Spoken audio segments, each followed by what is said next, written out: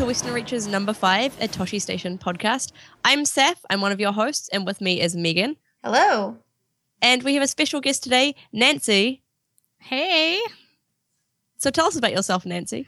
Well, I am co-host of Toshi Station. We're currently on hiatus right now, but hopefully we'll be coming back in a few weeks to start podcasting again. And I also write for the blog. I am a big Star Wars fan, obviously. And my latest project that I've been doing is the Toshi Station Book Club, where we read a different science fiction / fantasy book every month that's written by female authors or authors of color or, other marginalized perspectives. And you are half the reason we're here. Yeah, yes. And we are very thankful for that. Thanks for that. You're welcome. When we wanted to have a guest, we wanted to be sure to have Nancy on. Yay. Yeah, definitely. And we've got a good reason for having Nancy on this week, which will come a little bit later. But first up, we're going to talk about the books we've been reading this week. So, Megan, what have you been reading this week? Yeah, so I finished one that I've been reading for about, it feels like 4 months, but I don't think it was that long. I was reading this just at lunch at work, mostly. A collection of essays and excerpts called Into the Blue, American Writing on Aviation and Spaceflight, edited by Joseph Korn. And I got this because I wanted a sort of overview of the American space program and of sort of the history of engineering in flight, and wanted a place where I could start and get ideas about things to read next. And this was a really good place to go for that because I have so many stories and things that I want to explore after this. It was dry at times because it was probably 60 different excerpts from The Right Stuff, from Memoirs of Astronauts. There was some fiction. There was a story by Ralph Ellison that I really loved about an African-American airman. There were all things about the Wright brothers, a huge variety of essays, and some of them were really good. Some of them had really touching moments, like about the first landing on the moon, and it was sort of an intro to space for me. But if you want a really long haul, and I read it from cover to cover, there's no reason you have to read it cover to cover. You can just kind of skip through. But if you want a really sort of long haul about space and about airplanes, that's a good book for it. Have you ever read A Man on the Moon by Andrew Chaikin? No, so that and okay, I'm not going to pronounce his name right. Saint Exupery, who wrote The Little Prince. Uh-huh. So his flight memoir, I think it's called Over a Night Crossing, maybe. Those are next. So I have a list specifically of space books. So those are next. That's the one I always recommend to people. And if you've seen the miniseries From the Earth to the Moon, that's what it was based on, that book. And it's really good, and it's very long, but it's in depth of all the Apollo missions. I've heard a lot of people mention that one, and I've been meaning to read it, but then I forget about it 5 seconds later. It's also frustrating because it's not an ebook, and if I had it on ebook, I'd just read it a chapter at a time, but I'm I don't want to carry around the book because it's so big. Yeah, I was going to ask about that, whether you could just get it as an ebook, no, but unfortunately. I'm trying to go through the space canon, and I usually read them at work, so I can always just leave it on my desk if it's huge. If you have any questions, I read a lot of them for my master's thesis, so I can send you my list. That would be very useful. Wait, so what was your thesis on? My thesis was on the women workers at Kennedy Space Center. So I basically, that's awesome. But I did an independent study on space history one semester. And I had to read a bunch of other books about the history of the space program as part of my thesis research. So that's cool. That is very cool. You can read it. You can read my thesis on the internet if you care as well.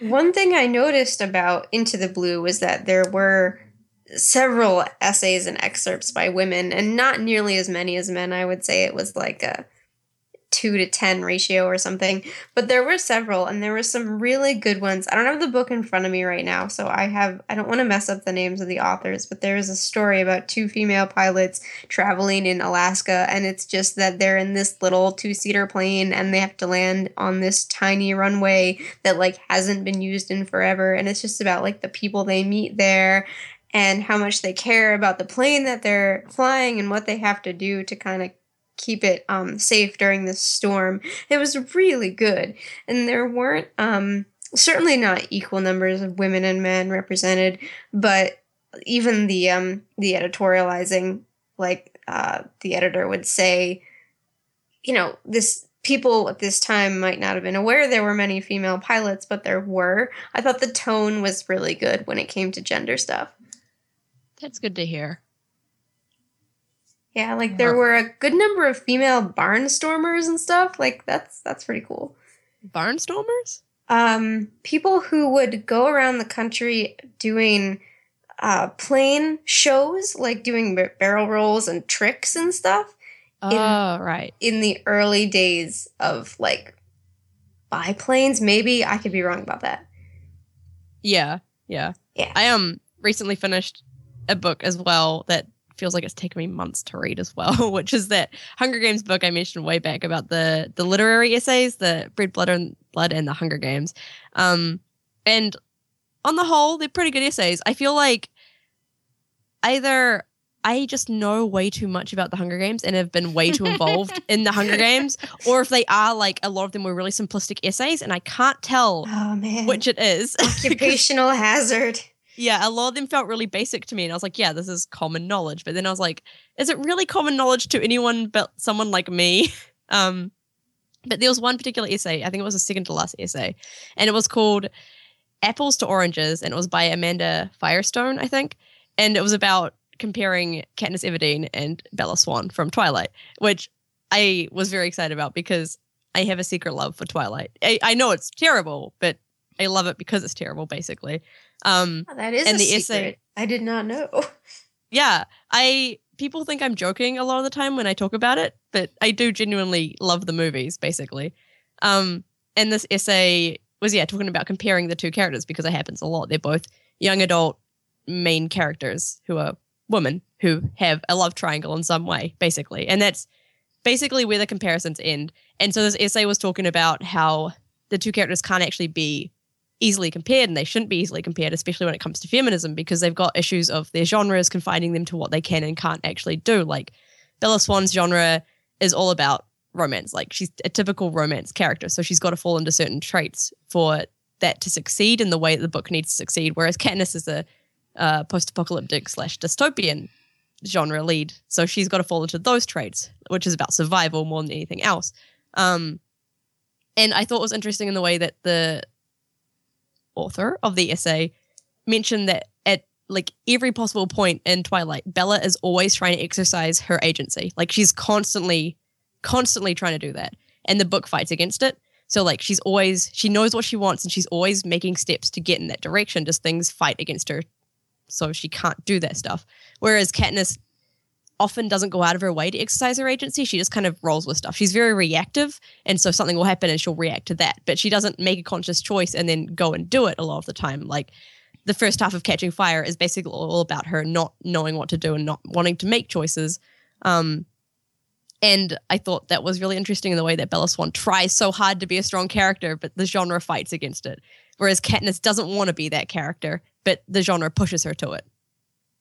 That's kind of interesting, that the type of story, like a tension between the story and the character.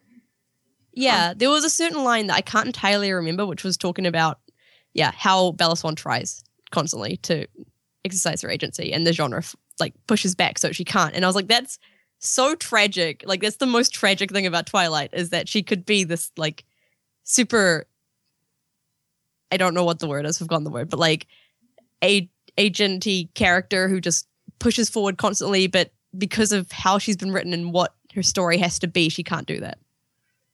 I think there's sort of somewhat the same discussion we had about Mass Effect there, with how much is the author responsible for not going outside the bounds of their story? And like you can say that the genre compelled a character to do something, but at the same time it's the author's choice. And Yeah. I say that with a full awareness of I had kind of an odd relationship with Twilight because I read it before I even knew it was like a thing, and I thought it was fun, and then I didn't think about it for a while, and then it exploded. So I still think of it as like this like fun thing that was what it wanted to be, and that's about where my opinion on that ends. Yeah. And I agree. And I do agree that Bella Swan is not a good feminist icon in a lot of ways. Like those stories have huge issues with like abuse and all that kind of stuff, and I totally recognize that. I just thought that the pointing out the way that the two characters did make choices and actively work towards different things really interesting. And also like again the argument that you can't entirely, it's not fair to compare the characters because of the different audiences they're written for and the different ways they're aimed, I guess.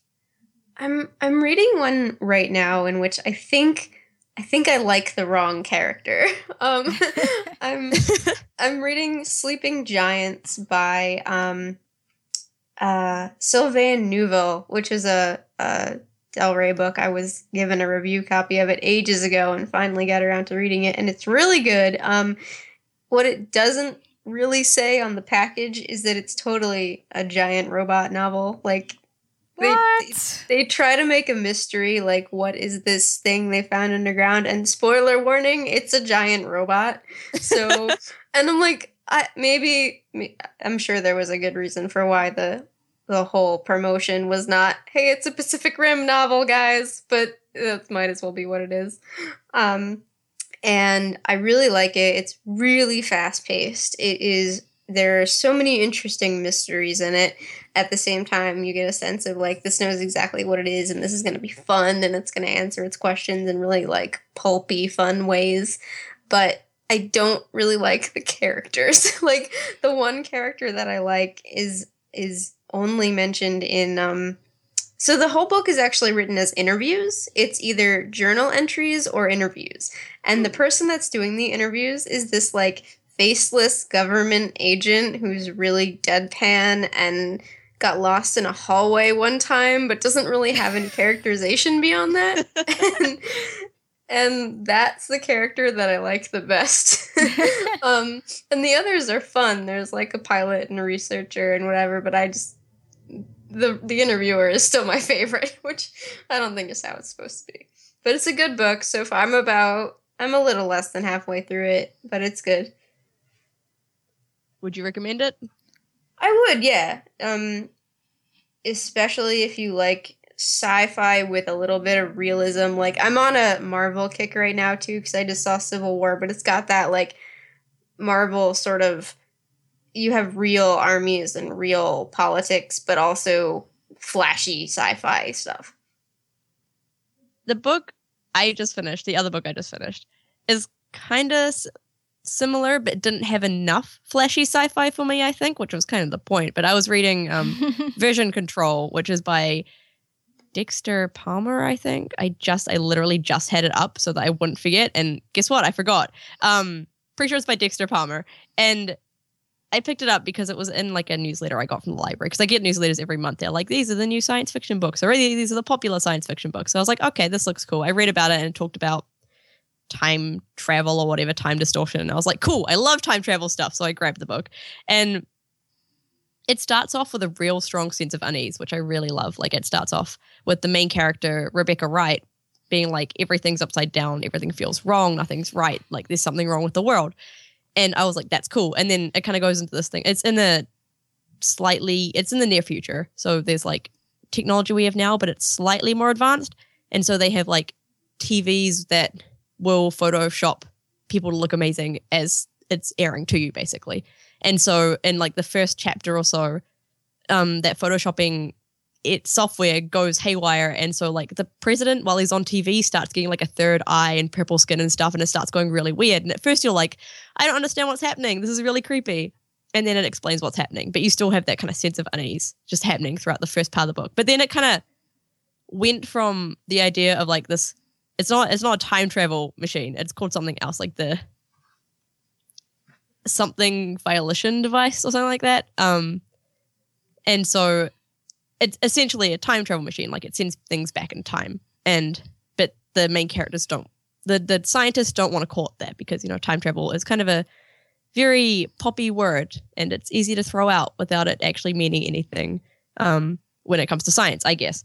And so you get the idea that there's the character who is Rebecca's husband, Philip. He has been working on this machine for so long, like a decade or so, I think. And so there's a time machine. But nothing ever really gets explored there until a little bit later in the novel. So in the first half of the novel, it just turns into all this adult drama and flashing back to Rebecca's 20s where she's dealing with being a millennial or slightly younger than a millennial, I think, and having that kind of distancing from the real world because of technology, which is cool. I really liked them exploring that, but I was also just I'm just here for the time travel. Why is this happening? And so halfway through the book, it finally brings in time distortion stuff and starts to explain different paths different characters can take and stuff. And then so that gets really interesting then. And then it kind of goes back into adult drama again for a while. And I was like, this is not what I want. It's really good stuff. It builds up the tension really well. And I loved that. But I also just don't care enough about the characters to bother seeing who's cheating on who or whatever. It doesn't matter to me. And then the ending didn't quite do what I wanted the book to do. And so I'm still questioning the start of the book because I'm not sure what's actually happening there. And I liked it a lot. And it has really cool ideas with the multiverse and time, messing with time and all that kind of stuff. And it had really good world building, essentially. And a lot of the science sounded very real, but I'm not a scientist, so I don't actually know if it was that real. It just sounded really cool and technical to me. But the dialogue was written so every character kind of sounded the same because they all just had that kind of really pretentious way of talking. Even the 8-year-old child talked like them. Even though he was supposed to be a super genius, he still just sounded like an annoying adult kind of. And so I'm still just I don't know how I felt about it all up, but I liked the time stuff. It's hard to balance those things. Like Sleeping Giants, I think to a degree, part of the reason I had trouble getting into the pilot characters is because they have what you called adult drama, but it goes by a little quicker because of the format, so it doesn't slow the book down as much. Yeah, and I think I just have the problem that I just like young adult fiction too much, that when I actually read adult fiction, I'm not prepared for the adult stuff that's in it. I know what adulthood is like because I've been an adult long enough now, so I understand what happens. But when I read books, I'm not used to that stuff happening in the books. I'm used to younger adults and teenagers and stuff having their life dramas, which are very different in very different ways. There's ways to do that well and poorly too. Now I'm imagining just somebody could make doing taxes a really great chapter in a novel. Nick Harkaway could write doing taxes and it would be thrilling. But I was just about to say Nick Harkaway could do that. What's funny is the way you're talking about YA is the way I feel about just sci-fi in general. And I go to the bookstore or I just see books online that are just, literary fiction or contemporary novels. And I'm why do people want to read about that stuff? There's no spaceships or aliens. It's boring. Yeah. And I had that issue a lot with this book because reading reviews for it, people love it and it means a lot to them. I guess because I identify a lot with the main character, who I don't entirely identify with because I am still on the younger side of generations. And she's middle-aged. She's had a kid. She's married, all that stuff. And so all of her issues that come from technology and everything are not things that I entirely identify with, even though theoretically we've grown up in the same generation, so we'll have the same understandings of technology. It's still written by somebody who has never had that connection with technology in the same way that my generation, the younger generations do. And so you can kind of see that it's not when you're me, you can kind of see that her way of dealing with it is not entirely realistic because it's not actually how we understand the internet and the connections we get from the internet And a lot of the book was based around a dating website, like one of the online dating websites. And there was a lot of really good stuff about like race and racism with all of the other stuff, which was really good as well. I thought that was really cool and really good handling of what was going on with that as well, and trying to like make all the white people reading the book hopefully understand like different perspectives on the science happening there and time travel in general, which was really good too. I don't know. I have such mixed feelings on the book. I wanted to love it so much and I don't entirely, and I don't know. And you said you did finish it? Yeah, I finished it. I kind of couldn't stop reading it because I wanted to know how it ended. Okay, well that's something. Yeah, it was really good in the way that it kept you going on. Like you'd finish a chapter and you'd be like, yeah, but what's going to happen in the next chapter? And like it kept swapping point of views every chapter. So you got a lot of different perspectives on what was happening. And because of how it kind of swaps timelines halfway through, but none of the characters know that's happened. And so only you, the reader, knows that has happened. And so you can see the different ways that characters have either like grown closer or grown apart, or like their lives have changed just because of like one difference in the timeline, essentially. That's interesting. Yeah. So yeah, Nancy, have you read anything this week? Other than Bloodline, the most recent book I've read was Carry On by Rainbow Rowell, and it was our book club pick for last month. And I'm trying to like go back and forth between like sci-fi and fantasy, although I probably will pick more sci-fi because that's what I prefer.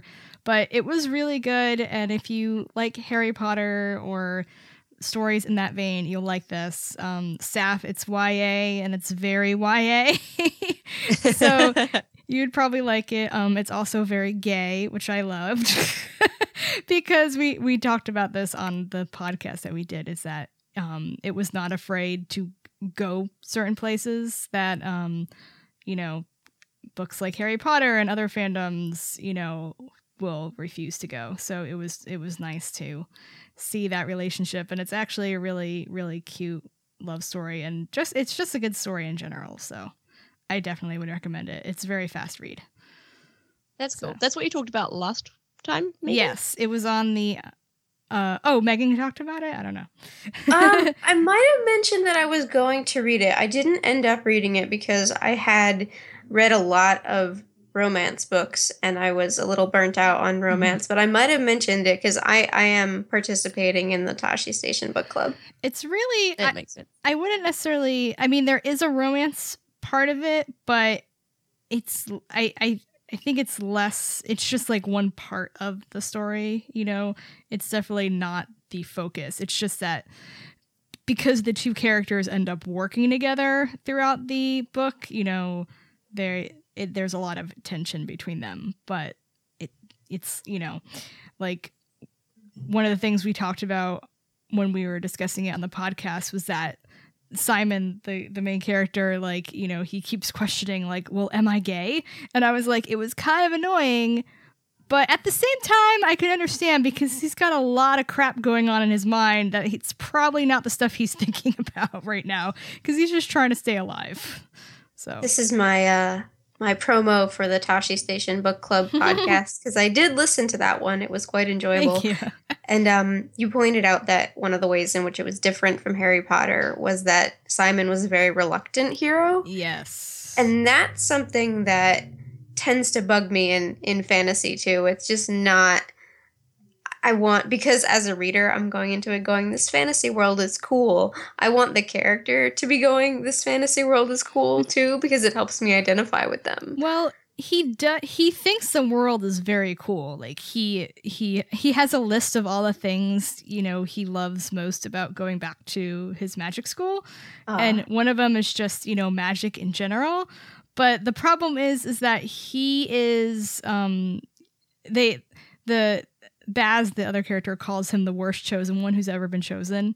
And it's like he's the most powerful wizard, but he can't control his magic. So he basically, tries to do spell and it doesn't work right. Or he finally ends up, they call it going off, and where he'll just like explode everything around him. So he he wants to be the hero, but he doesn't know how. I do want to like read that. it. I think after my next sort of round of books, I'll probably go back to it. Yeah, maybe it's on the list for me, but it is a very long list. Yeah. Same. That's Yeah. understandable. I will say though that it's two boys and not two girls, so that might put it lower on your list, Saf. I know. It does. Yeah. That's okay. I love gay like characters in general, but gay dudes are low on the list for me. There are cruel girls in the book though. There's a lot I'm more always here for that. girls than in Harry Potter, which I appreciated. That's Yeah, good. that's because- good. Yeah.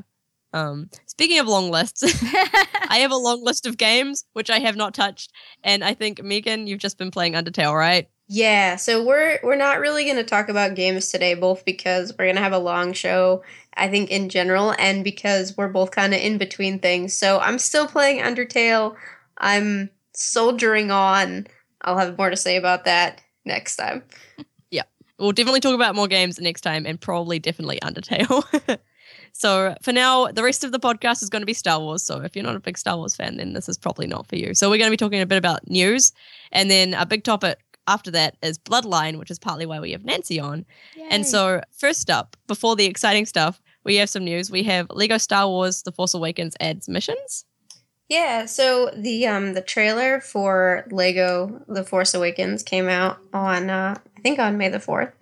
And what I thought was cool about it was that it adds 6 or so completely unique missions. So they are not in the movie. There's one of them that's about Kylo and Phasma looking for Lor Santeca. There's one about Poe Dameron rescuing Admiral Akbar. There's one about Han and Chewie capturing the Rathtar. And they are, there's a bit of a debate on Twitter whether they are canon, quote. I think they're kind of semi-canon, but they are completely new. And I'm really excited for this game. I put it on the list because on May 4th, the new trailer came out, but I also put it on the list just because I'm excited about it. And it's out on every possible game-playing device there is, except possibly the Oculus Rift in June. I have never really been much of a Lego games person, but I'm keen to see how it looks. I always liked them. I liked the older ones better. Like the prequel trilogy one is still one of my favorite games to just relax and play. But yeah, so I'm really looking forward to this. Yeah, and you mentioned May 4th, and on May 4th, we didn't have this in notes, but I really quickly want to mention it. They announced about Celebration Orlando happening next year in April, and I'm very excited about that. Yeah, are you going to be going, Megan? Important. Yes, I'm going. Unless anything really dramatic happens, I will be there. I already have my hotel room. It's relatively easy for me to get down there, and I was sad that I couldn't go to the Celebration London. So the goal is to go. Yeah. Same. I think all three of us will end up being there, which will be awesome. Yes. Yeah. I quickly. Yeah. I'm obligated. Sorry. I'm obligated to go. Yeah, you are. I mean, you live there. I do live in Orlando. Yay! I'm so excited. I don't have to travel. I was so spoiled for Anaheim because the 2 celebrations before that had been in Orlando, and I was like, "Ugh, I have to fly in a plane. This is so lame." Oh, it's so hard, isn't it? I having to fly know it is. in a plane. I know for so long. But you'll have to I'm give us excited. the insider information on Downtown Disney and stuff. Oh yes, I already told Brian that we will probably have to do a bunch of posts and podcasts of walking through Disney World and the Orange County Convention Center and blah blah. But thankfully a lot of people have already been here because of the previous celebrations. So that's one of the reasons I'm glad they're coming back here, is because I know the layout. So I'll be like, oh, okay, I know where that room is, so I don't have to go looking for places, which is if they do keep alternating, coast to coast, which is what I've heard they're going to be doing, I will also like that because, we'll have all been to Anaheim, so we'll know that convention center too. So I just like knowing the convention centers and, figuring out where to go and not having to relearn it every single year. Yeah. Last time I was in Orlando was for Celebration 5, so it's been a while. I've heard it's been built up, but I knew at least, like, when I got the hotel, I could picture exactly where it was in relation to the convention center and stuff. That's useful. Yes. Yeah. I like Anaheim because it's easier for me to get to, but I'm very excited about visiting Orlando because I don't think I've ever been on that side of America, the Nice. east side. You need to go Welcome to our side of America. You need to go to Yeah. Harry Potter World. I didn't even realize that was there until somebody mentioned it. I was like, oh my God, of course I have to go to this. It's so cool. I mean, I'm a Disney person. You know, I don't have passes to Universal anymore because we didn't go as much, but I will buy passes again to go with people because it's so awesome. And watching people walk into Hogsmeade and Diagon Alley for the first time, like we went to Diagon Alley like a few months after it opened because we didn't want to deal with the crowds, and like we walked inside and like I have a picture of Brian like covering his face crying as soon as he walked in because it's just that immersive and everything. Ah, It's gonna be good. that's awesome. I'm very excited. Yep. So yeah, other than that, there hasn't been too much big news. Chris Miller tweeted out that he can't wait to get shooting, which could mean that the Han Solo movie will be starting shooting soon. I guess because there's been rumors. It's basically almost confirmed that Alden Ehrenreich is going to be playing the young Han Solo, though it hasn't been announced by Disney or Lucasfilm yet, so it's not like 100% official, so we're not going to talk about that too much yet. But it means that the Han Solo movie is likely to be starting soon. What I've heard is that they're starting shooting as soon as episode 8 is over with. So it's pretty much, you know, once episode 8 is done, then, you know, the Han movie will start. And then, Which is theoretically going to be around August sometime from what I've heard. yeah, I'm not sure. I haven't really kept up with it, but Yeah. That would So- make sense, though, if they just swap them out. yeah. And Yeah. speaking of episode 8, I'm super excited because of how much Mark Hamill has been in London, and him and Carrie Fisher tweeted pictures of them hanging out, and it just made my heart grow 8 million sizes because I want Luke and Leia to be together in Oh the my movie. God. No, that picture with Gary. Yeah, It was so nice. I was like, oh my God, they're hanging out like twins. Yes. It's so cute. I want to see them reunite in the movie so much. You'll have like Brian was like, we were talking, I'm like, we're probably not going to see Rogue One as many times as we did The Force Awakens. He's like, yeah, we probably won't see episode 8 either. And I was like, are you kidding me? If Luke is in the movie as much as I think he is, I'll be going like every hour. I do have some trouble sort of having feelings about who they're casting for Han Solo, and it might be just because I haven't really done the research about the actors, but I don't really know any of them, so I'm just like, we'll see who it is. They all kind of. I'm kind of similar glad to- about that though, because I don't want to have a preconception, you know. Maybe.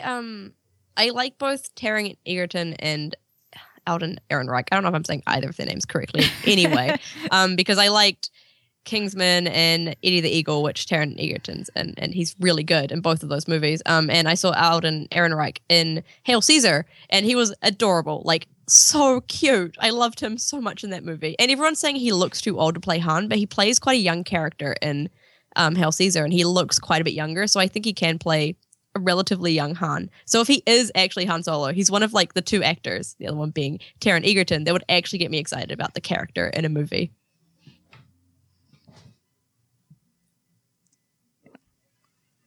Sorry. I added something on the news that because it reminded me because we were talking about the space books earlier, is that NASA's been tweeting these videos talking about like women who are like high-ranking NASA officials. And the first one had Daisy Ridley doing the narration, and then the one that just came out today had Kathleen Kennedy. And I was like, they need to stop putting out these videos because like the women of Star Wars talking about the women of NASA is just too much for my brain to handle. Oh, that's so cool. I haven't seen those. Yeah, they're really, really, I mean, they're really short, like, less than a minute, but it's really cool because they talk about the woman who was in charge of the Mars missions, and then the deputy director of NASA and like what they do. And all that stuff. And it's like, you know, to hear Kathleen Kennedy talk about, you know, deputy director of NASA, and I'm like, oh, my interests are colliding in the best way. Very cool. It's such a cool way to gain awareness about the women working in NASA, because, you know, STEM women and women working in those kind of areas aren't really known about a lot of the time. And so people assume they don't work there. Yes. So NASA actually going to the effort of like spotlighting them and then linking it up with the awesome women in Star Wars who have been making such big strides recently. Like, it's really cool. Yeah, I'm looking forward to see how many more they do and like who else they get to do it. You know, if they have like, you know, Lupita Nyong'o or Gwendolyn Christie, you know, and or, you know, Carrie Fisher. That would be amazing. Yeah. And speaking of women in Star Wars, and also Carrie Fisher in a way, we've got our big topic today, which is Star Wars Bloodline, which is a book, the newest Star Wars novel, which came out very recently. It was like May 3rd or something. I say or something because it did not come out on May 3rd in New Zealand at all. It came out on like May 5th or something here, because everything hates me. But it was an awesome book. I think we all like it. I like it. Okay, yes, we all liked it. It's good. It was written by Claudia Gray, who also wrote Lost Stars, which is my favorite Star Wars book. Still my favorite Star Wars book, as much as I love Bloodline. And she is really good at capturing Leia's voice, I think. So yeah, this is less a review and more of a discussion of the book. We're going to be keeping spoilers to the end of our discussion. So you can listen for a little while and there won't be spoilers. And then at the end, we're just going to drop a whole lot of spoilers because we can and because we want to. Yes. And so True. I want to ask, what are your guys' general impression of the book as a whole? This was definitely one of my favorite Star Wars books in a long time, which is out of character for me because usually I like the Jedi stuff, but this was paced really well. The politics were brought in really well, except I didn't love the portrayal of the Senate, which I'll talk about a little bit later. But I thought that it did really well with Leia, and it had enough information about the sort of the beginning of the First Order and a lot about the beginning of the Resistance to make it really worthwhile in that TFA era. I don't know that I'd call it essential from like a pure facts perspective, but from a fiction perspective, it's really enjoyable and you should read it. What do you think, Nancy? I really loved it. I said it's probably my favorite adult novel since Kenobi came out. And I there was one of the young reader books that came out last year, the Weapon of a Jedi by Jason Fry, that I liked more just because it was a Luke book that I really loved. But I think that one was good. Yeah. Very different though. But it's like I haven't really gotten this absorbed into a Star Wars book in a long time, and it felt really similar to when I started reading Star Wars books back in like 1992 or 93, and was reading all about like the formation of the New Republic, and like even though it was much earlier in the timeline, like Thrawn trilogy was only 5 years after, like I got the same feeling while reading this book, just because the post-Return of the Jedi era is my favorite era in Star Wars, and you know, getting to read new stories about that era and like have it be completely different from what we knew in Legends, but also kind of similar, has been really interesting. And seeing how they've been developing everything based on The Force Awakens and coordinating everything has been really impressive. And I'm really excited to see, you know, other books that come out. And, you know, right now we only know of the 2 more Aftermath books, but I'm really hoping we get a lot more books set in this time frame, and one in particular, which I won't note right now because it's a spoiler for the book. But yeah, I definitely loved it. And you know, for years people have been clamoring for a Senator Leia book, And I remember people saying that would be boring and like they would never read a book that was like that, you know, they would just fall asleep. And I'm really glad to see everyone loving this book and seeing that, you know, you can write a book about politics if you do it right. And was really great to see Leia get her time in the forefront and not have her family be the main part of her plot, because that tended to happen a lot in previous Leia books. So I was a little worried about that too, and I think they balanced it pretty well. Yeah. I mean, like, Han was definitely a presence in the book, and it's, you know, not like she's never thinking of him, because of course, you know, they're married, you know, you're going to be thinking of your spouse, but she, you know, has her job and they're, you know, off doing separate things. And especially because, you know, their son is older at this time, that, you know, them being separated isn't that huge of a deal. You know, you can kind of see it like, okay, you know, mom and dad, after the kids go to college, you know, that like dad might go off and like do a job someplace else for a while, you know, but they still love each other and everything. So what did you think about... Oh, sorry, Saf. I thought the handling of Leia and Han's relationship was really sweet. Like, that still felt so much like them. Yes. But you could still just feel the love between them as well. And it was really sweet seeing that, and also just kind of heartbreaking when you think about The Force Awakens. Yes. Yeah, I was wondering... So, Claudia Gray mentioned that there was a line or a scene in The Force Awakens that she had seen and went, oh, this is the same as the scene in my book. Yeah. But she, of course, didn't know that. And I was thinking that it was the one, like, early on where she talks to Han and says, like, we had good times, didn't we? But they're not separated. Like, they're married, but they're not physically in the same location. That conversation seemed very much like the one in TFA to me. Yeah. But I don't know if that's it. I don't know if that's what she was referring to. Yeah, I haven't seen anyone ask her that question, and I would be very interested to hear the answer, because I was curious about that as well. Yeah, and I got the same feeling. Like, I didn't know she'd made that tweet and said that, but when I read that particular bit in the book, I was like, yes, that's linking up very nicely with the movie. It's very poetic, and if that was by accident, that would be really cool. Yeah. Like, to have that kind of, that more than one person read those characters in that way, because that's kind of how they are, which would be cool to see. Yeah, I love that idea of, like, it's internal consistency so consistent that even the authors don't know about it, if that makes sense. Yeah, exactly. Yeah.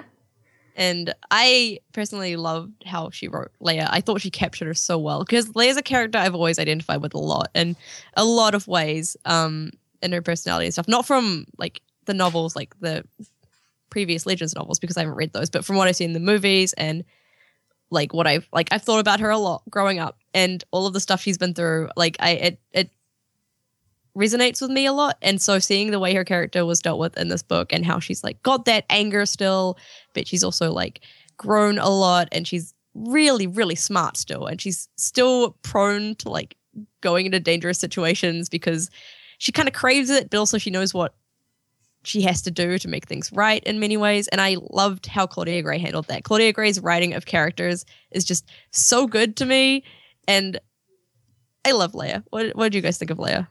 I thought they captured her voice really well. I keep saying they, like it was a bunch of people. I thought Claudia Gray captured her voice very well. And the editors helped, I'm sure. But Leia came off as a little bit cold, in a good way. Like, it reminded me of, in the Marvel Princess Leia comic, the short series, how people called her an ice queen and said that she was distant. And she was distant because her planet had been blown up. Like, she's a little shell-shocked. And she's still a little shell-shocked in this movie. And in this book. Sorry, can't talk. I may or may not have been just flipping through this book looking for the Mad Max references, so I got a little distracted. But so she speaks in this very controlled way, and she comes off as having that edge to her, but not in a way that makes it difficult to identify with her. It would have been out of character if she hadn't had some kind of warmth underneath that, and I think you see that in her friendship with Casterfo too, which I thought that was really done very well. This is the first time I've pronounced Casterfo out loud, I think. and I'm still not quite sure if I'm saying it right, because there's this whole discussion. I think it's Casterfo. I say Casterfo. Yeah. Because I'm contrary. I would say it that way too. Yeah, I really loved the way Claudia Gray portrayed Leia. I feel like Leia is a very difficult character to get right, because you can go too hard with her. But at the same time, you need to,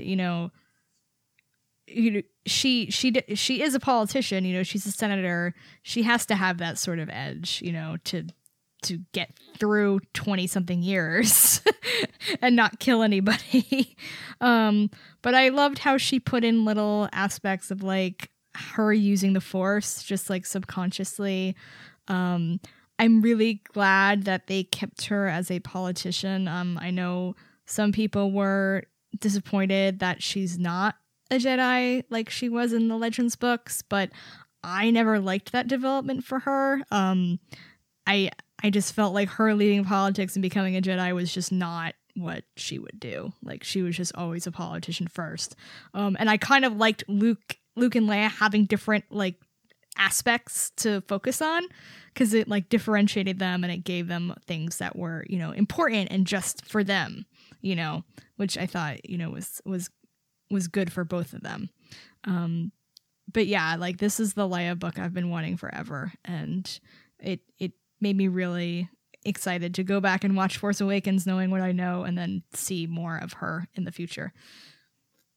Yeah, I really liked the way that Leia kind of has that edge, and I really identified it as with it as well in the comics, like you mentioned, Megan, how they call her an Ice Queen and stuff, because I am kind of like her in the way that I go cold and kind of hard when things are hard. So like when something bad happens, like I kind of do the same thing as Leia. I kind of turn to an Ice Queen a little bit. But like there's still that warmth inside of her that you see with Casterfo. That's the first time I've ever said his name out loud. It's not easy. And the funny thing, it looks easy. And the funny thing is, Brian was listening to the audiobook. I mean, he was listening to it, and then I, got home and I was listening to it. And I forget how they pronounced it, so I fail. Yeah, but not just him, and like as well as him, there's Greer and Joff and Corsella, and like her warmth for all of these characters that she kind of brings together is really sweet, even though you also know she's got that real toughness to her. Like she's got that steel, and I love that she's not just one or the other, which happens so often to female characters. They're either the really cold female, like hard ass lady, or they're too warm and nurturing and they kind of lose their strength in that way. Not to say warmth and nurturing can't be strong, but the way that a lot of people write it is not done right. And to have both of those things with Leia and just blend them in such a perfect way that is so Leia from everything is really nice to see. And I loved watching her friendship with Casterfo. I hate that name. Now that I've said it, I hate saying it. Like watching their friendship grow was really cute, and seeing his character development was really cool, because to begin with, I did not like him, because he kind of starts off as a really dislikable character and then he grows into a really likable character by the end. And I love when authors do that, but also I hate it because I know it's going to get me really emotional at some point. Mm-hmm. Yeah, it did not go how I expected at all, because there was so much like misdirection in their relationship at first, in that you truly understood why Leia would hate this person, and then it turns out he has good reasons for being the way he is, and both of them have things they're right about and things they're wrong about. Yeah, I had the same reaction to him, where I did not like him at first. But as the book kept going on, you grow to like him more.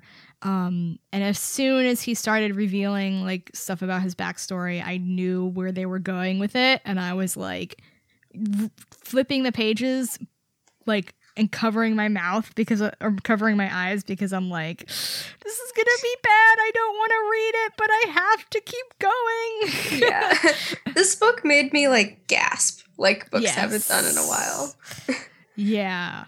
One thing, Claudia Gray said that she fan cast Casterfo as Benedict Cumberbatch, and I read that about halfway through when I was reading the book. Wait, Benedict Cumberbatch or Tom Hiddleston? Tom Hiddleston. Oh, wait, I'm sorry. Never mind. It's okay, they're I'm both getting kind of the interchangeable in fandom. popular somewhat. British actors confused.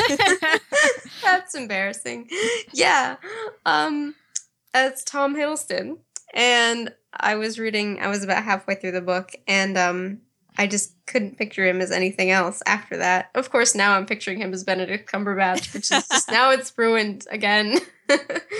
And like, I don't know, not that I found it distracting. It worked really well, and it kind of took over whatever my mental image of him had been before, which wasn't much because he's described very briefly. He was basically described as handsome and then moved on, and I was like, what does that mean? But what did you guys think about like his the fan casting? First off, I don't see images in my head. It's just a thing. So when I'm reading books, even if a character's described to me in the book or somebody shows me a picture of them like from a movie or something, as soon as I start reading the book, that picture disappears because I can't hold that and also read. But because my first reaction with Tom Hiddleston is Loki, and I really hate Loki, the character, that also brought in like dislike for Casterfo to begin with. So I was already like, nah, I don't like this guy because I just instantly associated him with Loki. Whether or not that was fair, totally wasn't fair. But that's just kind of a subconscious thing I just did straight away. And so I like the way she fan casts characters because it's cool to go and see like what they look like to her, but also it can kind of backfire when it comes to me and disliking another character they could be linked to. Yeah, I like the idea of it, and I do this when I'm writing as well, because I have a hard time picturing characters as well, so having that image in my head helps, is what, okay, this is what they're supposed to look like, but I didn't really see him as Tom Hiddleston, mainly because I'm not a huge fan of his anyway, but I don't know what... I really don't know what image I had of him in my head. He was just kind of... Like, sometimes I'll see characters more as personalities than, what their appearance is, and I think that was the case with him. That was the case with a lot of characters in this one, but I did feel that was because they weren't described in a lot of detail. Yeah.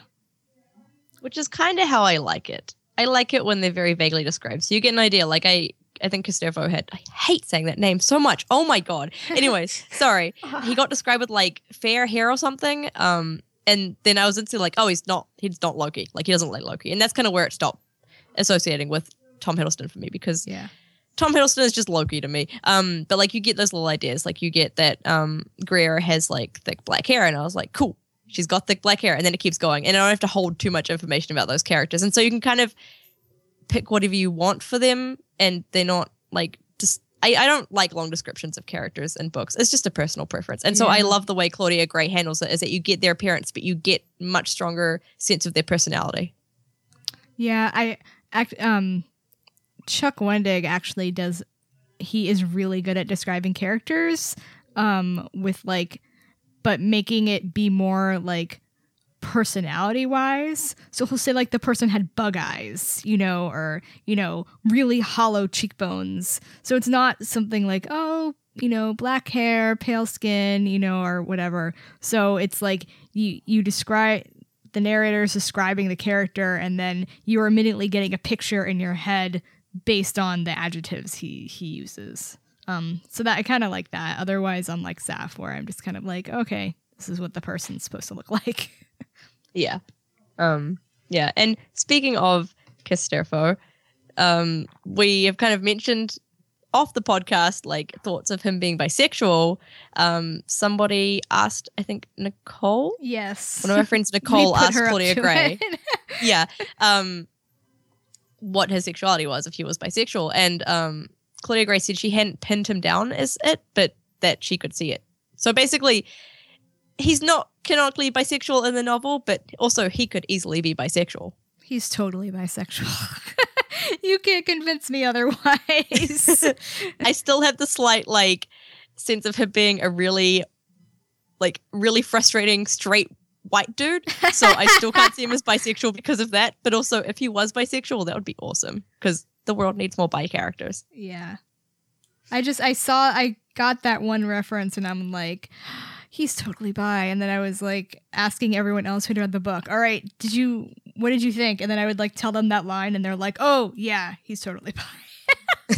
So, but Kistervo was such a frustrating character because I know I'm supposed to hate him and then I'm supposed to like him.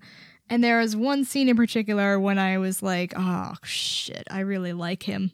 And I curse, but I guess I can curse. You're the boss. But I decree I can curse. But I was like, God, I like him a lot. And yeah. The scene where they're basically eating Chinese food and just talking about their mission, I was just like, this is just very sweet. Yeah, I call it that I ship them. So like I really love their friendship and their relationship, but I don't want them to like hook up, you know? Yeah. Like, Yeah. I really like their friendship. And I mean, after The Force Awakens, you know, I could see maybe, you know, Leia's a widow. She can have a fling with a younger man. But that would be to be determined. I love the relationship because you don't see enough male-female platonic friendships in anything. Like, it's just not really a thing that you get without romance ever coming into it. And there's never a sense of romance between these two. Like, you just don't get that idea. You know, they're just, like, their friendship is really strong, or it becomes really strong. And I love that because, like, I have so many... My best friend is a guy, and everyone always jokes that we're going to end up together because, you know, we're best friends and we're a guy and a girl, despite being bisexual, both of us. And so... in fiction, whenever they actually have like a strong female and male friendship, I'm always like, yes, this is what I want. I want more of this. Make this happen. And the fact that Claudia Gray made this happen and it was written so well and so believably was just so good. And I mean, male and female friendship weren't the only thing in this book. Like, we had other characters as well another character as well who was a really good friend of Leia's, who was Greer Sonnell. I think I said that right. Who was in that short story that was in Insider, Star Wars Insider, which I've forgotten the name of the short story now. I think it was Scorched, yeah, by Delilah Dawson. Yeah. And I have not read that yet, so I can't say anything about it, but I know Megan has read it. Megan, did that affect how you saw her in this book? Shameful confession, I read about half of it. So I'll finish it because the book gave enough hints that her past, I mean, the book explained it all really, but it definitely made me want to find out more about her past, but the writing style in the story was not really my favorite, so I have not finished it, even though it's only like 3 pages long. I liked Greer. I don't want to say I had a problem with her. It might be the only thing that I didn't really like about the book was that whole revelation of her backstory, because I kind of felt like it didn't really affect the plot at all.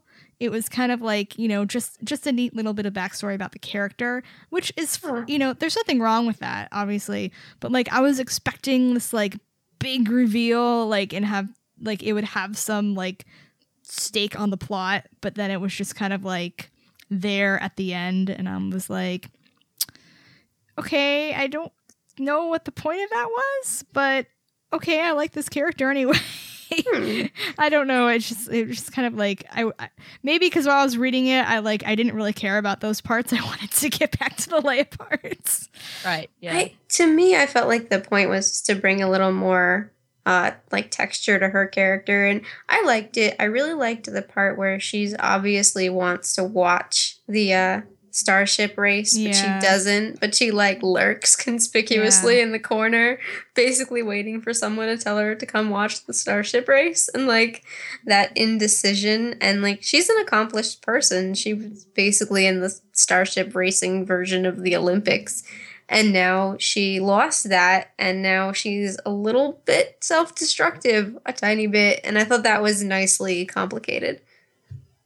Yeah, I definitely see where you're coming from, Nancy, but I'm also definitely on the side of Megan more, because I never personally saw it as something that would link up with the plot just because of the way it was talked about on the side, but also like if you're really enthralled in the main plot and just want to be on that, I can definitely understand how her side story is less impactful. I mean, for me personally as well, because, you know, I have a chronic invisible illness. So like her having not so much the same thing, but like having something like that like affects her life and made her have to change what she was doing. I was like, oh man, this is, I identify with this and I love this character a lot. Yeah. I was worried about what it would mean. I just spoiled stuff. I'm sorry. No, We'll I figure it out. think it was less the actual like backstory part where I felt like there's a rule that is in writing that the longer you keep something from the reader, the more of impact it has to have, you know, like as far as a reveal goes. And it was just like by the time we got to that point, I had figured out what it was basically, and I was just kind of like, all right, okay, cool. I knew that. I figured that out. Like, if she had just said like straight out at the beginning, like what was the issue, then maybe I wouldn't have had the little issue with it. And I mean, I want to be clear that it's really, really a tiny, tiny, tiny issue with the book because I loved it. You know. Yeah. Is it revealed in Scorched? I don't know. Because from the name of I'm so sorry. I feel like I failed you. I don't know. The name of the short story kind of gives a hint that it is revealed. Yes, yeah, it does. I'm assuming it did. I don't know. I'm gonna finish it like right after this.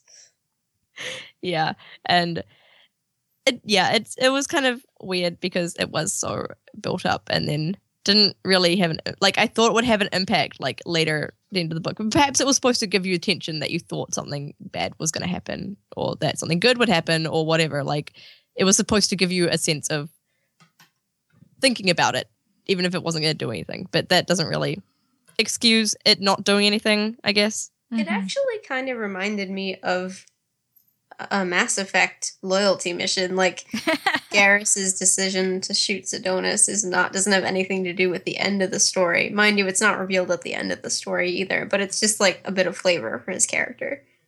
Yeah. Yeah. And I guess kind of it was to help her character development with Joff, the younger pilot that kind of joins their team, because it kind of helped them bond and have their relationship grow. And it's possible maybe they'll both turn up in future things and that's kind of why this was happening. Yeah. I don't know. I still don't know how I feel about Joff on the whole. Like, he's so cute. He is really cute. And but he doesn't really do anything. He flies an X-Wing. And he's PETA. Oh no. See, I was wondering whether the two of them were gonna end up together, but they were the case of, oh, there's a male character and a female character together, so they must be attracted to each other. I was actually going back and forth on whether I thought Gray was going to end up with Joff or Casterfo, because there was a few times when it seemed like it could go either way. Oh, really? I didn't notice that at all. Yeah. Huh. Okay. But yeah, I can see that now. I have to look at that again because I don't remember their interactions very much. Yeah. That would be interesting. I'm so happy that they kept the sort of Sea Striker naming convention. Yes. Because every so often in Legends, a character would come up who had like a Skywalker type name. And I remember one of them was Far Dreamer. And I'm like, and I saw Sea Striker and I'm like, oh, yes, this makes me so happy. I think my thoughts when I saw that name were literally like, that's kind of awkward. It's obviously trying to be Skywalker. It's perfect. Yeah. Yeah. Dark lighter. Yeah. It's perfect. Yeah, exactly. Yeah. I liked him. I like, little baby X-Wing pilots. And yeah, I like the very first scene where he was like, when I grow up, I'm going to be an X-Wing pilot. Mm-hmm. And he was an interesting... Oh, sorry. Him and Corsella were from an earlier generation. So the Empire and the, I guess, not so much the Empire and the Republic. The Empire and the Rebellion affected them in different ways than they did people like Casterfo and people like Leia. Yeah. Yeah. And it's cool kind of seeing that new generation because they're a little bit older than like Rey or Finn, I guess. Mm-hmm. And so they kind of that. It's cool seeing the generational shifts between like what we have seen previously and what we're seeing now, I guess. And I totally lost what I was trying to say, but I like seeing new generations coming up in stories like this and them not having experienced the war, but having like Leia there and being like, this could happen, like bad things could happen. And both of them understanding that because they don't want that stuff to happen again, as much as Joff wants to go on like cool secret missions as an X-Wing pilot. Like he also understands that this stuff is not good. I think kind of similarly to Poe, probably. Yeah. I saw a lot of similarities with him and Poe. Yeah. It would be cool to see them like meet up at some point. Yeah. I hope he like shows up in future books, especially if there's like, you know, X-Wing books or books like that. We're starting to get this sort of extended Solo family. And I think that's another reason, Nancy, earlier you said this reminded you of reading Star Wars books in like the 90s. And I've talked to several people about this, but this reminded me of the old EU also. I think partially because it was such an ensemble book and because you get the feeling that like these characters are going to interact with characters in the movies and they're really going to grow. And I wonder if this is sort of the core cast now. It kind of just came to me. I don't know if that's true, but it could be. Yeah, it'd be interesting to see. Yeah. So there are a couple other characters we should probably talk about. We'll go through them quickly, so we'll give quick opinions of these last two characters. Lightning thumbs up or thumbs down. Yeah, lightning round. Okay, Corsella, who is also in The Force Awakens on Hosnian Prime, so we see her die in The Force Awakens, and now she's suddenly back in this book as a young girl who you fall in love with, potentially, who I fell in love with. What do you guys think? Thumbs up, pure cinnamon roll. Thumbs up that one part I saw coming a million miles away, but it still broke my heart. Yeah. Okay. Carice Sindian. Lady Carice? Is that Lady Carice? Yes. Lady. Yes. Yeah, you have to add the lady. Lady Carice. She was awful. So close to being my perfect character that I love, but she didn't quite make it because of the royalty thing. She was so obsessed with that. Nancy, you don't like her? No, she was awful. I hate her. I want her to die a miserable, terrible death. I mean, she's the worst, but she was kind of an interesting character. I liked that she was so consistent in her motives and that her ultimate battle was between not good and evil, but between, is this royal enough or is this not royal? I mean, don't get me wrong. She was a great character, but I hate her guts. Oh, yeah. Yeah. I agree. I saw someone compare her to Vicky Shesh, and I was like, oh my God, yes, no wonder I hate her. See, that brings me, I'm going to skip ahead. Was or was not Varish Viklay the Elagos Claw counterpart? I hadn't thought of that, but now that you said it, I totally would buy that. Yeah. Leia's friend has yellow fur. That's where the similarities end. Hopefully she doesn't end up as a skull in a box. Oh God, no. Yeah. Spoiler warning for the new Jedi Order. Man, I'm like so out of it with this one. That's like the first thing I thought of when she was described as having fur. It's like, oh, it's Elagos again. Oh, yeah. Yeah, Sindian, no. Boo. Bad. Yeah. Okay. Rin Riven D. God, I hate Star Wars names sometimes. Rin Riven. That's such a dumb name. It is. It's so much fun to look at, but really hard to say. Yeah. It's the D part. Yeah. Rin Riven die? Yeah. I don't know. Yeah. What did you guys think of Rin Riven? He was fine. Like he was fine for the villain, you know, the antagonist role that he had. I thought I could go on for days about the Huttslayer thing and how I think people are missing the point on that. Oh man, I should have put that in the notes. It's like that could. Yeah, we could talk about that for a while for sure. Yeah, but I think the reason that the gang leader basically thought that way about Leia says a lot about that sort of idea of like glorifying what she did, which is, it's fine to say Leia is awesome and powerful and she took a terrible situation and came out of it with her agency, but don't minimize the fact that she had a chain around her neck and that's why she did what she did. Yeah. But I I thought it was an interesting idea that this character would kind of like admire her because of that. Yeah, I agree. What do you think, Megan? He was just kind of there. The Hutzler thing aside, I did think that he was sort of the smokescreen in front of the real villain, which turned out to be someone else. So, he was okay. He was like your typical mercenary gang type character in Star Wars. Yeah. You gotta have the underworld people. Yeah. Very sorry. Back to Varish, who I loved. Yeah, she was cool. I liked her. She was. I liked that she also had the whole idea about wealth and nobility, but she wasn't a jerk about it. Yeah, she kind of like saw it as an excuse to just kind of be like, look at all this fancy stuff. It's cool, but also she kind of had her focus on real life. I think more so than Carice might have. Like she understood where noble kind of things, like not noble, but like luxury kind of ended and real life became like a thing. Whereas like Carice couldn't separate her obsession with royalty from the real world politics that were happening, if that makes sense. That's a good point. I liked her. I liked that Leia had a female friend. But that was about all. I did think that the Senate lacked a little bit of like grounding. Like I didn't really get much of a sense of what it was like to be on Hosnian Prime. And she brought in all her luxury, but that stuff is like stuff she might have brought in from somewhere else. I think I wanted a little more that set this Senate apart from the old Republic Senate.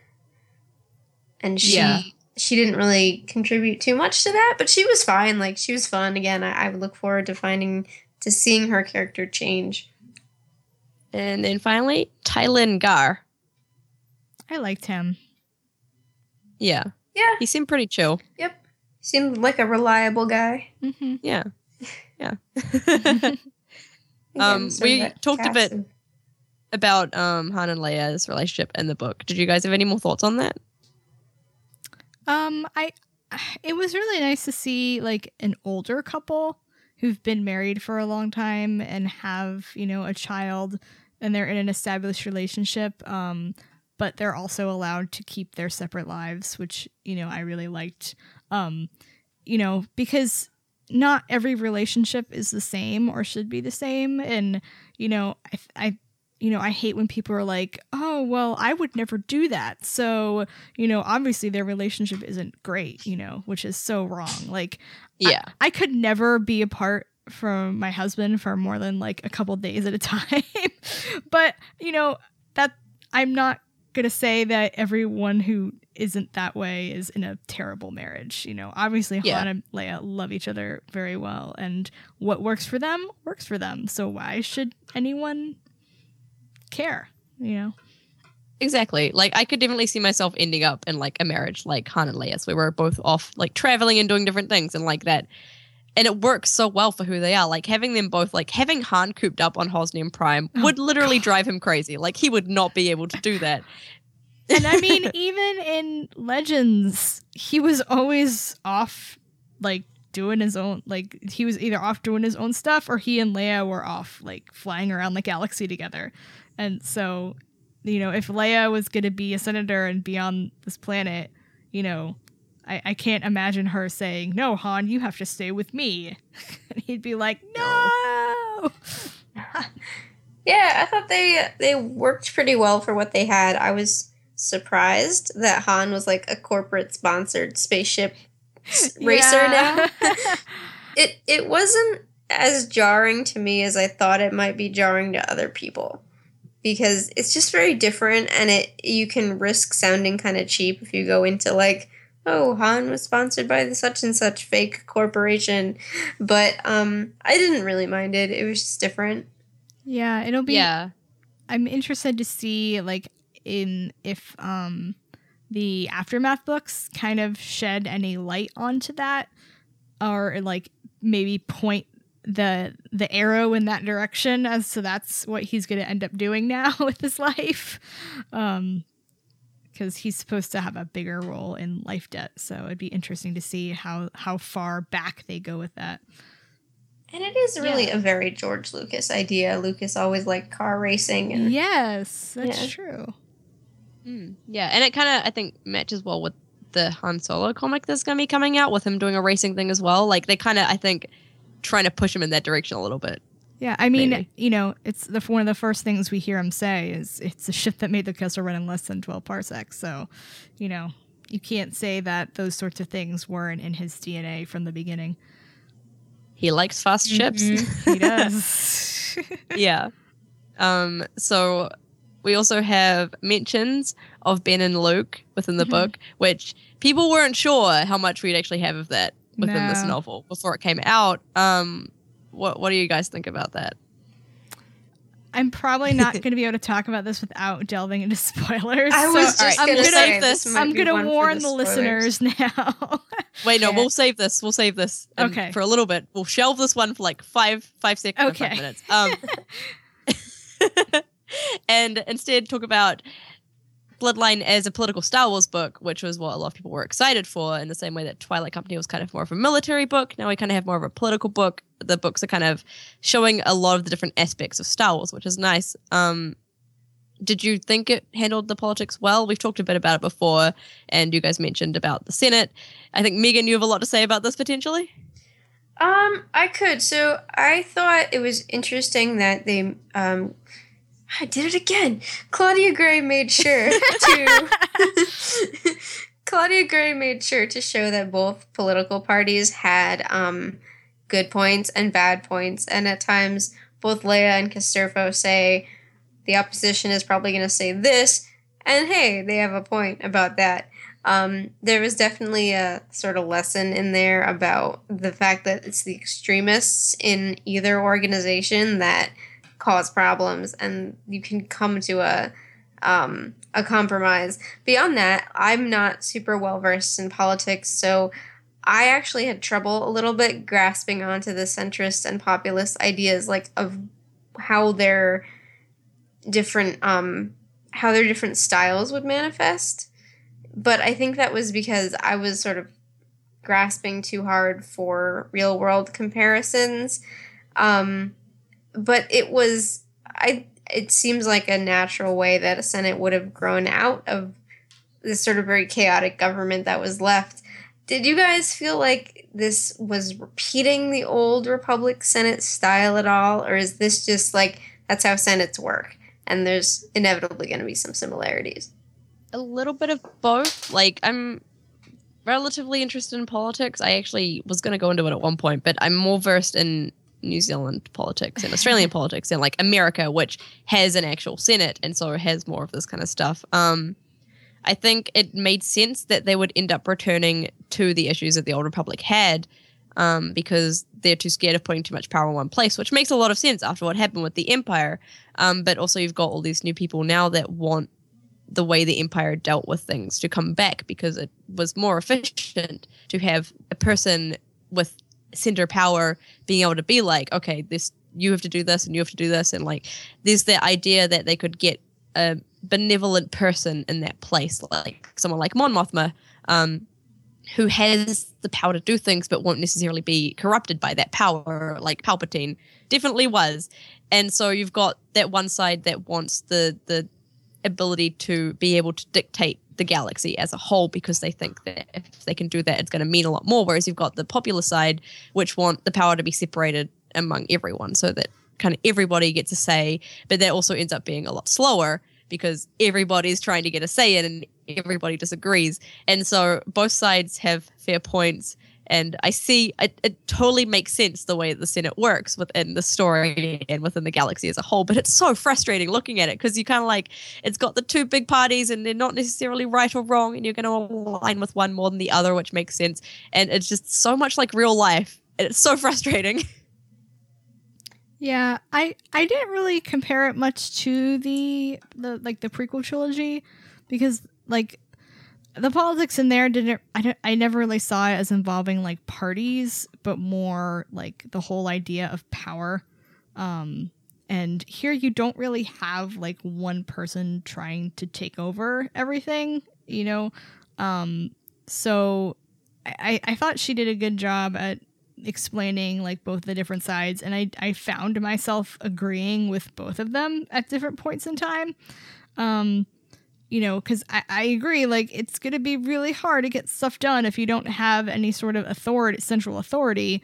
But at the same time, you know, you have too much central authority, you end up with another empire. So I thought she did a good job explaining it all. I do agree with Megan. I would have liked a little more delving into, like, life on Hosnian Prime and, like, how exactly the Senate works. You know. Yeah. Because it seemed like they're so inept that it's like, what's the point? Which I guess, you know, might be Leia's point in the whole story. So,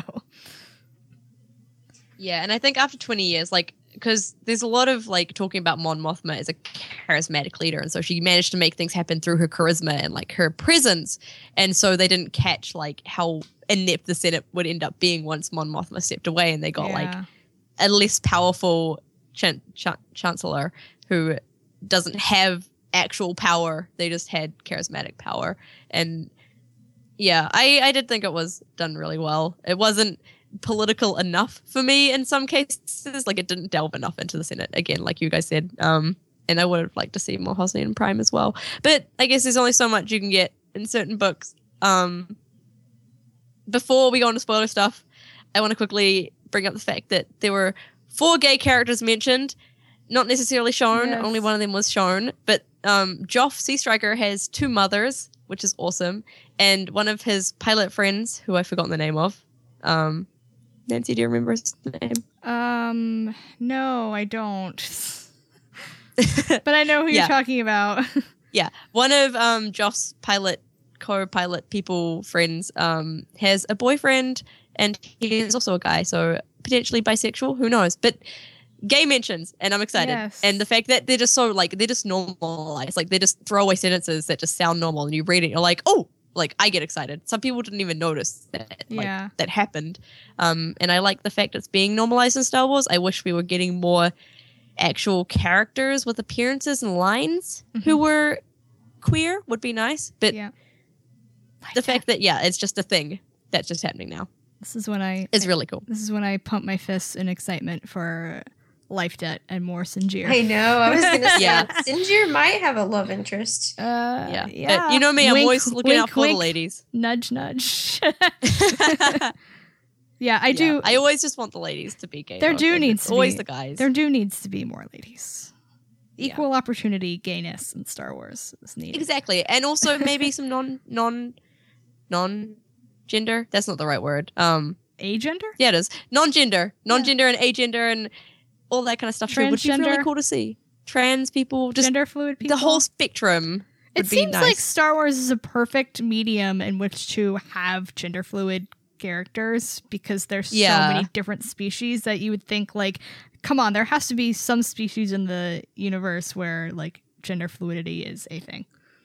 Definitely. And there was a mention of more than 4 genders within this book, but also, like, it's like a vague mention that's like, oh, they exist, but then they never actually get shown or anything. Like in Lost Stars, Claudia Gray also makes reference to trans people having gender changing surgery, which was cool to have that mentioned and, like, canonized, but also why not show a trans character while you're at it? But anyways, that's a whole nother thing for me. Let's talk about spoilers. Let's talk about Luke and Ben.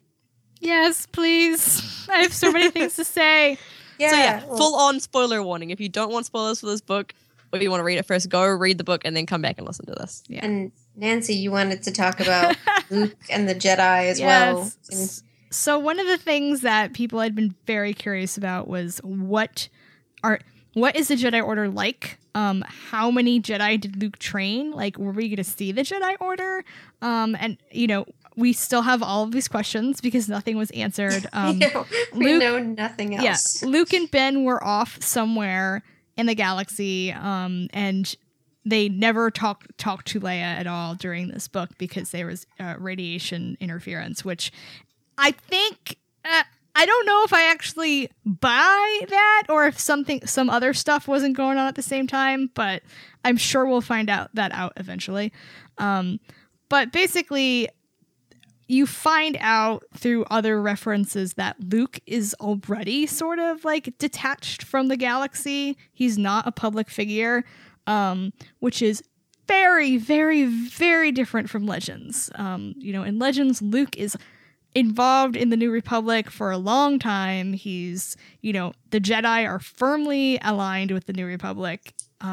He starts training Jedi pretty early on. And in this, we don't know how many Jedi he's trained. He might have been training Jedi for a while. But it is clear that they are not aligned with the New Republic. And I have to step back from the microphone and go, yay! You learned from your father's mistake. Thank God. I was so glad that, I was kind of a little bummed because I'm like, oh, Luke goes from being this like really well-known figure. But then I'm like, you know what? Damn it. He deserves to like go off and do whatever he wants to do and not be in the public spotlight and train his Jedi the way he wants to without government interference. So you go, Luke Skywalker, you go. And I am so glad that they're not involved in the government because that was too many problems. There's so little we know about them still. Like Luke could have 20 Jedi with him, but we don't know. Yeah, I got the impression like from other, sources that he went back to one of the Jedi temples on Deveron, and I kind of like wonder if that's going to be like one of his like main bases of operation. But like, I kind of like the idea of him and Ben like traveling around together. And I do wonder if there are other Jedi that he's trained because it's been so long. I can't imagine him not having trained anyone through to completion yet. So even though this book had like no Luke in it and, it was all about Leia, I was just like, I have so many questions. And also the fact that like, Leia mentions that Luke, like there's a way Luke sees her, like how she uses the Force, like her instincts and everything. So it kind of gave you the impression that he did sort of give her some training, but, not the full sort of training. Just like, here's how you deal with the Force, That was kind of interesting, and she mentions that she chose not to be a Jedi. I still felt like her reasoning was a little lacking, but maybe that's because I'm so like wedded to the idea of Leia is just as much Force sensitive as Luke is. She could become a full-fledged Jedi, but her character in the original trilogy, her skill set is very different, and I can certainly also believe that she just doesn't want to. Part of me just needs a really convincing reason why she's not interested in that. I think the book did give us one, but they didn't actually say that's why. I think her whole revelation at the end about the anger, how she was so angry about what was happening to Ransom, and, she understood how Anakin would want to do the things that he did to protect the people that he loved. And I think maybe deep down, that's what Leia was always worried about, because I always felt like she is much more like Anakin than Padme, even though people don't really talk about that a lot in fandom. So I kind of really like the idea of Leia knowing that she can't be trusted, either thinking she can't be trusted or fearing she can't be trusted, which based on how she feels about Vader being her dad would make a lot of sense. Yeah, I'm definitely with you there. Like, I've always loved the interpretation of Leia having a lot more Anakin in her than Padme, whereas Luke's got quite a lot of Padme in him as well as Anakin. Like, they've both got their parents in them, basically. And Leia does have that anger and that darkness, and like, even if she doesn't actually have the chance of falling to the dark side, like, she can see how it would happen, and having that fear in her, driving her away from actually wanting to learn those skills so that she doesn't become the next Vader or something, is really interesting. Yeah. And I definitely like that. But I also am kind of like, maybe she would learn something so that she would have a bit more power. Maybe. I don't know. Like, she would have an edge in some way. But I don't. I'm also wedded to the idea of her becoming like a Jedi, because she could. Like, I want more cool lady Jedi, and I just love Leia. So I'm like, Leia as a Jedi would be so cool, but I also understand why she's not going to ever become one, and it's fair. I understand. One other thing I wanted to mention about Luke, and then I'll go back on to I'll stop letting him steal the book from me. It's when they're in the Senate and Lady Carice brings up the idea of like, you know, what about Luke Skywalker and how this affects him and he's off doing this, and I was like, oh no, you did not just do that. And I loved that Leia got so protective and so angry, and she was like, no, they can say whatever they want about me, but they cannot like sully Luke's name. And I was just like sitting there clawing my face with all the twin feelings. I was like, thank you, Leia, for like being like, bitch, please, no. He saved the galaxy for you twice. Step off. Yeah, definitely. And yeah, just her protection for her family in general is just really sweet. I guess because she knows what it's like to lose them, and like everyone, I think she has that feeling that everyone around her is really good and that she's kind of bad, like not bad, but you know, she's got that kind of negative impression of herself, whereas everyone around her, like Luke is this amazing hero, and like her father and her mother were like really awesome, and her husband is like, he may be a smuggler at heart, but he's still like good-hearted and really brave and everything. And so like she would be really fiercely protective of them all because she sees them as like the good in herself potentially as well. Yeah. Yeah, that was just me analyzing a bit too much potentially. It's okay. I'm distracted by a cat behind me. I might not have read into it enough because there was like there was a brief part. She only thinks about being a Jedi briefly, but I kind of honed in on it because out of universe stuff. Yeah. We should probably wrap up soon because we talk quite a lot. But before we do, is there any other stuff you guys want to talk about with relation to this book? I'm realizing that we could talk about so much with this book. Do we I understand why Leia didn't tell Ben about Vader being his dad, but oh my god, I was like, Leia, come on. The dude's like, what, 24 years old now? Yeah. And you haven't told him yet? It's like not telling kids they're adopted and like they find out from like some random person and they're like, what? But way worse.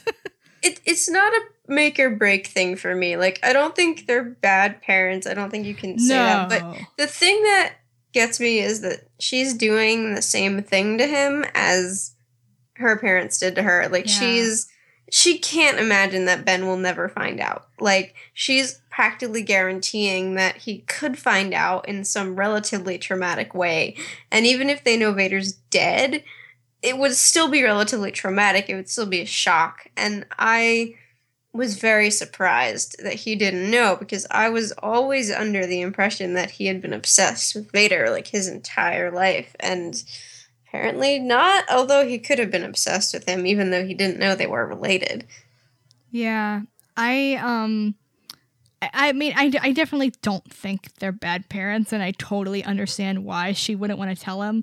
But at the same time, I was just kind of like, but, you know, it's kind of, you know, important for him to know this, you know, and I just, hold on, my computer's being dumb. I'm sorry. To keep going? Yeah, we're back. No, okay. I'm here. Sorry. My computer decided it wanted to play noises. So, yeah. Just, I can understand why she didn't say that, you know, why they didn't tell him that. But at the same time, I was like, okay, but really, you should have told him a long time ago. And I want to know why Luke didn't insist on it. Because it seemed like... Yeah, well, I guess because he wasn't her, like Ben wasn't his child. He probably realized it wasn't his place to force that onto her, I guess. Like, I don't know. And I wonder if like Ben did know. Like, we don't know when Snoke comes in. We don't know when Ben finds out about Snoke or when he starts being contacted by Snoke. Like, that hasn't been in anything yet. And so it's possible that Ben found out when he was younger and has kind of held on to it without anybody else really knowing, which is also possible. That's interesting. It would be interesting if Luke did tell him at some point in time and just Leia doesn't realize that. Yeah, but, like I want a book about Luke and Ben. Oh my god, yes. I want it. Like, yeah, please. And I think all right, Del Rey, we're gonna get it, or we're gonna get flashbacks or something. I don't think we'll get anything until like much later on, and more like maybe until even after episode 9 is out. But dear God, I mean, they set it up so perfectly that you're not reading Bloodline and thinking at the same time, okay, I need to know what else is going on and I need to see Ben's reaction because in Leia, you don't even know what she said to him. Like they skip over the message she sent to him. And I was like, I wanted to know what she said. Yeah. I mean, it's got to be so tough to balance the information that you get in a book and the information that you get in a movie. And I think Pablo Hidalgo has talked about it, how some things have to be in the movie because they're going to be for the general audience. And I guess as much as I would have liked more Luke and Ben, I think they were a necessary victim of that. Well, I'm also... Yeah, and also... Sorry. Bringing them in would have taken away from Leia. It would. Yeah, that's what I was going to say. That I'm glad they weren't in it because I wanted her to get the spotlight in this book because she needed it because, dear God, you saw it coming, that scene... the reveal, but it hurt to read. It was so painful. So good. Yeah, it was really good. Yeah. I love the book. It was a good book. It was emotional at times, but it was really good. And I want Claudia Gray to write more Star Wars. Yeah, definitely. Yeah. I want them to just let her write all the books. It's like have her be this, this timeline Stackpoler, Alston, or Zahn. That would be amazing. I would be A-okay with that. Yeah. So yeah, that is our podcast for today. We could probably talk about Bloodline for way more hours. Yeah. We've already gone a bit over, which I think is probably fine when it comes to Bloodline, honestly. So anyways, again, I am Seth. You can find me on Twitter at Wanderlustin, WANDERLUSTIN. Megan, where can we find you? I was Megan, and you can find me on Twitter at blogfulofwords. What about you, Nancy? Where can we find you? I may have been Nancy, and I am I am on Twitter at Nancy Pants. That's Nancy with an I. Awesome. And you can find us on Toshi Station. You can find us on iTunes at Western Reaches, and you should subscribe to us if you like us. And it was good talking at everybody else who was going to listen to us and talking to both of these awesome ladies. We'll see you guys in 2 more weeks. Yeah, thanks, guys. Thanks for having me. And don't forget to check the Western Reaches.